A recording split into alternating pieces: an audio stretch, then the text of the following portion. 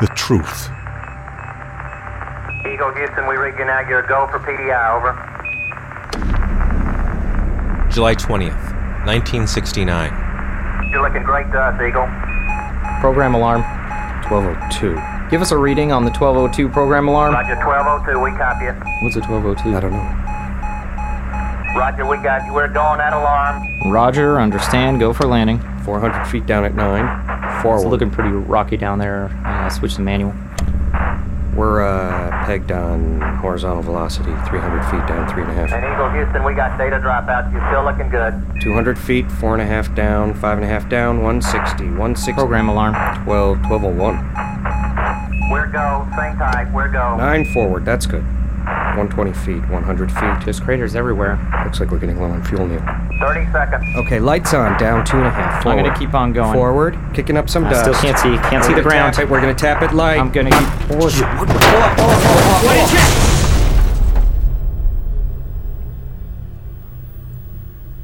Good evening, ladies and gentlemen. Fate has ordained that the men who went to the moon to explore in peace will stay on the moon to rest in peace. These brave men, Neil Armstrong and Edwin Aldrin, know that there is no hope for their recovery. But they also know that there is hope for mankind in their sacrifice. The words you just heard were the first few lines of a real speech. I'm not making this up. It was written for Richard Nixon in 1969 by William Safire, and it's called An Event of Moon Disaster. I'm Jonathan Mitchell, and this is The Truth. We found that speech online. It's all over. You can just do a search. It was part of a contingency plan in case Neil Armstrong and Buzz Aldrin were stranded on the moon. Now, the first moon landing, the way we remember it, seems almost preordained. But back then, they didn't know what was going to happen. As their crewmate Michael Collins orbited the moon, Neil Armstrong and Buzz Aldrin dropped to the surface on their ship's maiden voyage into a rocky landscape littered with craters, with gravity that was unfamiliar and untested. What if they crashed? Buzz, you okay? Yeah. You okay? I'm fine. Houston, this is Eagle. Do you copy? What's our orientation? Appears that we are horizontal. Yeah, feels like that. Houston, this is Eagle. Do you copy? Yeah, I don't hear anything. Yeah, I can't tell if we're transmitting or not. What about Mike? Try him. Columbia, this is Eagle. Do you copy? That's not like computer's just reading gibberish. Are you there, Mike? Can you give me a fuel reading? And ascent 1 fuel and oxidizers are reading 0 psi. And wait, now it's 8 psi, now it's 4. It's going all over the place. You know, air pressure's dropping rapidly. Do we have a meter reading on that? Looks like 7 or 8 minutes till there's no air left in this thing. Okay, verify LM suit circuit 36 to 43. That's verified. Let's get these helmets on. Can you hear me okay, Buck? A little weak, Neil. We got antennas down and not really good, is it? Okay. Noise is up. We'll put my antenna up.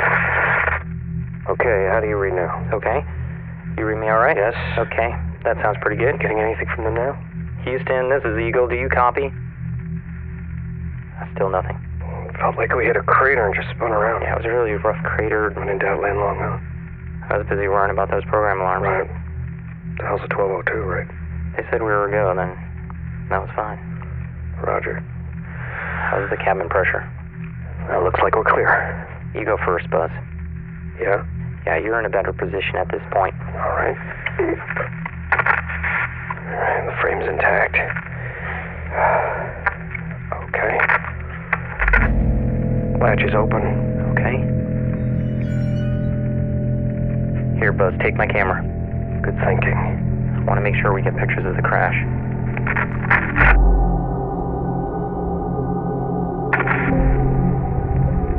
I'm out. Okay. This is... On my right side, it looks like we look like we're perched right up on the edge of a crater. Looks to me about 110, 120 feet in diameter. Here, come on. Grab my hand. Okay, there you go.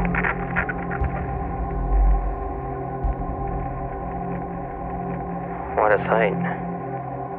It's just magnificent desolation. Hard to know where to go. Yeah, it looks like the ladder's down. Probably just slide down the side. Roger. Okay, I'm gonna step off the LM now. Okay.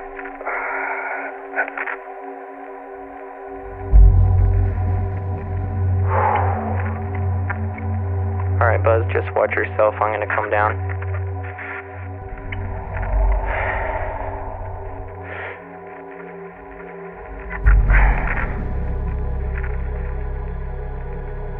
Hey, Neil. What? We're on the moon. The surface appears to be very fine-grained. It's just like a fine powdered, sandy, thin... I can pick it up loosely with my toe. It's actually no trouble to walk around. Yeah, I agree. Hey, Neil, look at this. Look at what... Do you notice what the dust is doing? When I kick the dust... Look at that. It's like a ripple. It just radiates out there. Look at that. It does exactly what my foot does. It's incredible. All right, let's assess the damage on the lander. Roger. It looks like we kicked up a lot of dust coming in. There's some scorching on what looks like hard rock. The ejecta kept us from rolling into that crater. I'm going to take a photo of this.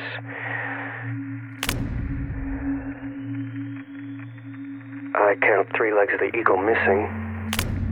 Radar and S-bands are both heavily damaged. I don't even see the VHF. Ascent stage looks intact. Yeah, but there's no way to launch properly in this position. We'd crash into those boulders. Yeah, or worse. I'm gonna move a little slower here. Just watch me so I don't slip on the... Neil? You gotta see this. What? Good Lord. The fuel cell. Exhausted our fuel supply. Exhausted's one word for it. Guess we're grounded. We've still got 2 hours of air left. Let's initiate the geological survey. Great idea, Neil. It's part of the mission, Buzz. I suggest we get the radio working. The radio's dead, Buzz. We could describe the crash, Buzz, and tell them what happened and say goodbye. The radio's dead. We just have one final goodbye to the wife and kids. That's all I want to do. You saw how scorched the casing is. God, yes, okay. You know, we have the flag, Buzz. We should plant that. Sure. I'll help you plant the flag. Yeah, this is a good spot. See if I can just keep turning it in there a little more. Not much give there. Yeah, you know what? It keeps coming. Yeah, the problem is I can't. It's so solid. There we go. There we go. Yeah, there's a little telescoping rod that comes out at the top here to hold the flag out. Doesn't go all the way out. Look at that. It sort of droops at the end of there. Looks good from here. It's certainly something I would salute. Whoa. Okay. There it goes. Pick that up there. You ready? I can see my reflection in your visor. Here we go. So to capture the spirit of the American astronaut. Stuck on the moon, 2 hours to live. He gives a big thumbs up.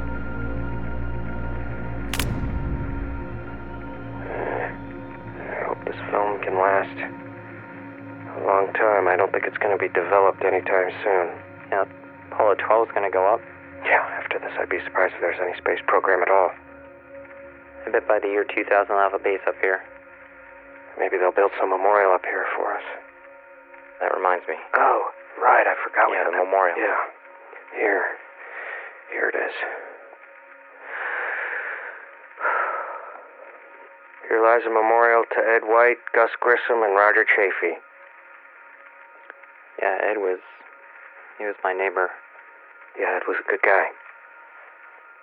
Yeah, he was. Here, I got a couple of medallions here for those cosmonauts. Yuri Gagarin, here you go. Here's your spot on the moon. Vladimir Komarov, you now have a place on the moon. Rest in peace. How many people do you think they'll bury up here by the time they're through? However many it is, it's a drop in the bucket when you consider the entirety of mankind.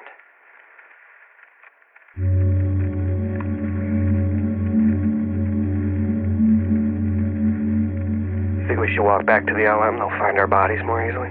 Well, our footprints will be here for the next 10 million years, so I think they'll find us. Yeah. It's a shame to just leave footprints behind. Why should our legacy just be footprints? Let's write something. Let's write something in the dust here.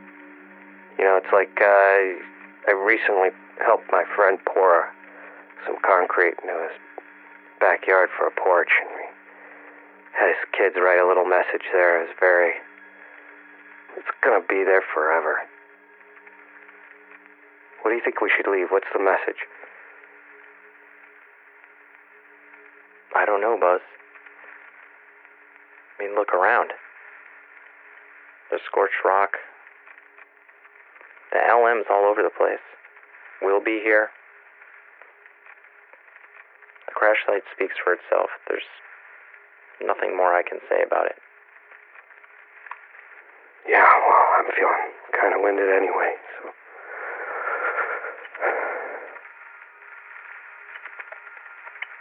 You know, I've crashed so many times. Yeah, I've always managed to squeak by, but when I graduated from flight school at 220 feet, 13 forward and 11 forward, and it was 5.5 down, 9 forward, that's good right there. 3.5 down, 120 feet, 100 down, 3.5 down, 9 forward, 5 down. Buzz! What? Snap out of it. What? I'm fine. I'm fine. I better lay down here. Yeah, good idea. Sit down.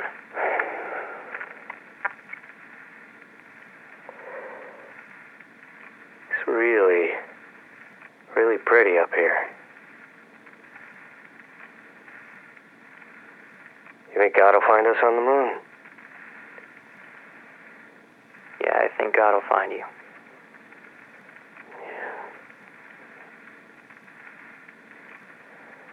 Do you ever wonder why we're here? What we're doing up here? With the space program? Yeah, like... What are we doing up here? What does this all mean? That's not for us to decide. Yeah, you're right.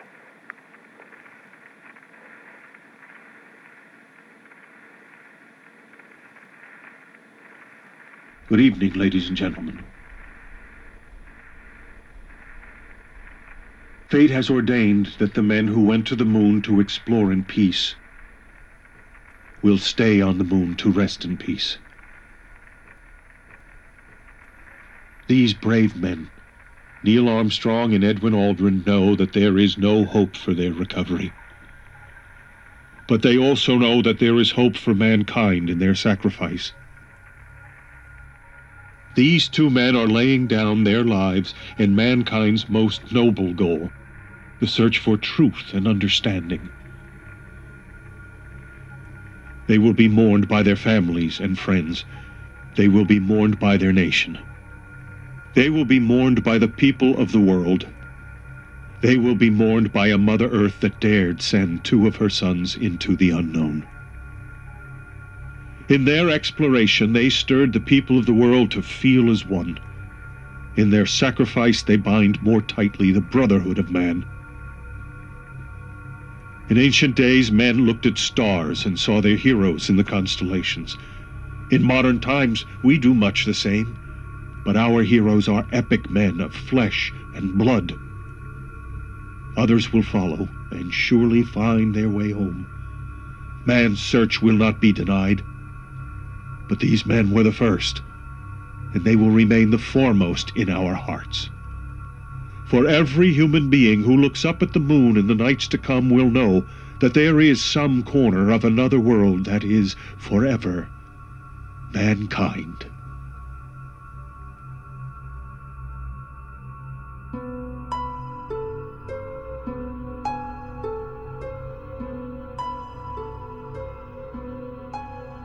Moon Graffiti, was performed by Matt Evans as Neil Armstrong and Ed Herbstman as Buzz Aldrin. That speech at the end was written by William Safire for Richard Nixon in 1969 and performed here by John Ottavino. I wrote this story, and it was edited by Hilary Frank. And if you'd like to see a photo of the actual document from the National Archives of the Nixon speech, we've put it on our website, thetruthpodcast.com. The Truth is a proud member of Radiotopia from PRX, made possible with support from the Knight Foundation and our launch sponsor MailChimp, who celebrate creativity, chaos, and teamwork. If you're interested in supporting this and other podcasts like it, please send an email to sponsor@prx.org. Our associate producer is Carrie Caston. I'm Jonathan Mitchell, and you have been hearing The Truth. Radiotopia from PRX.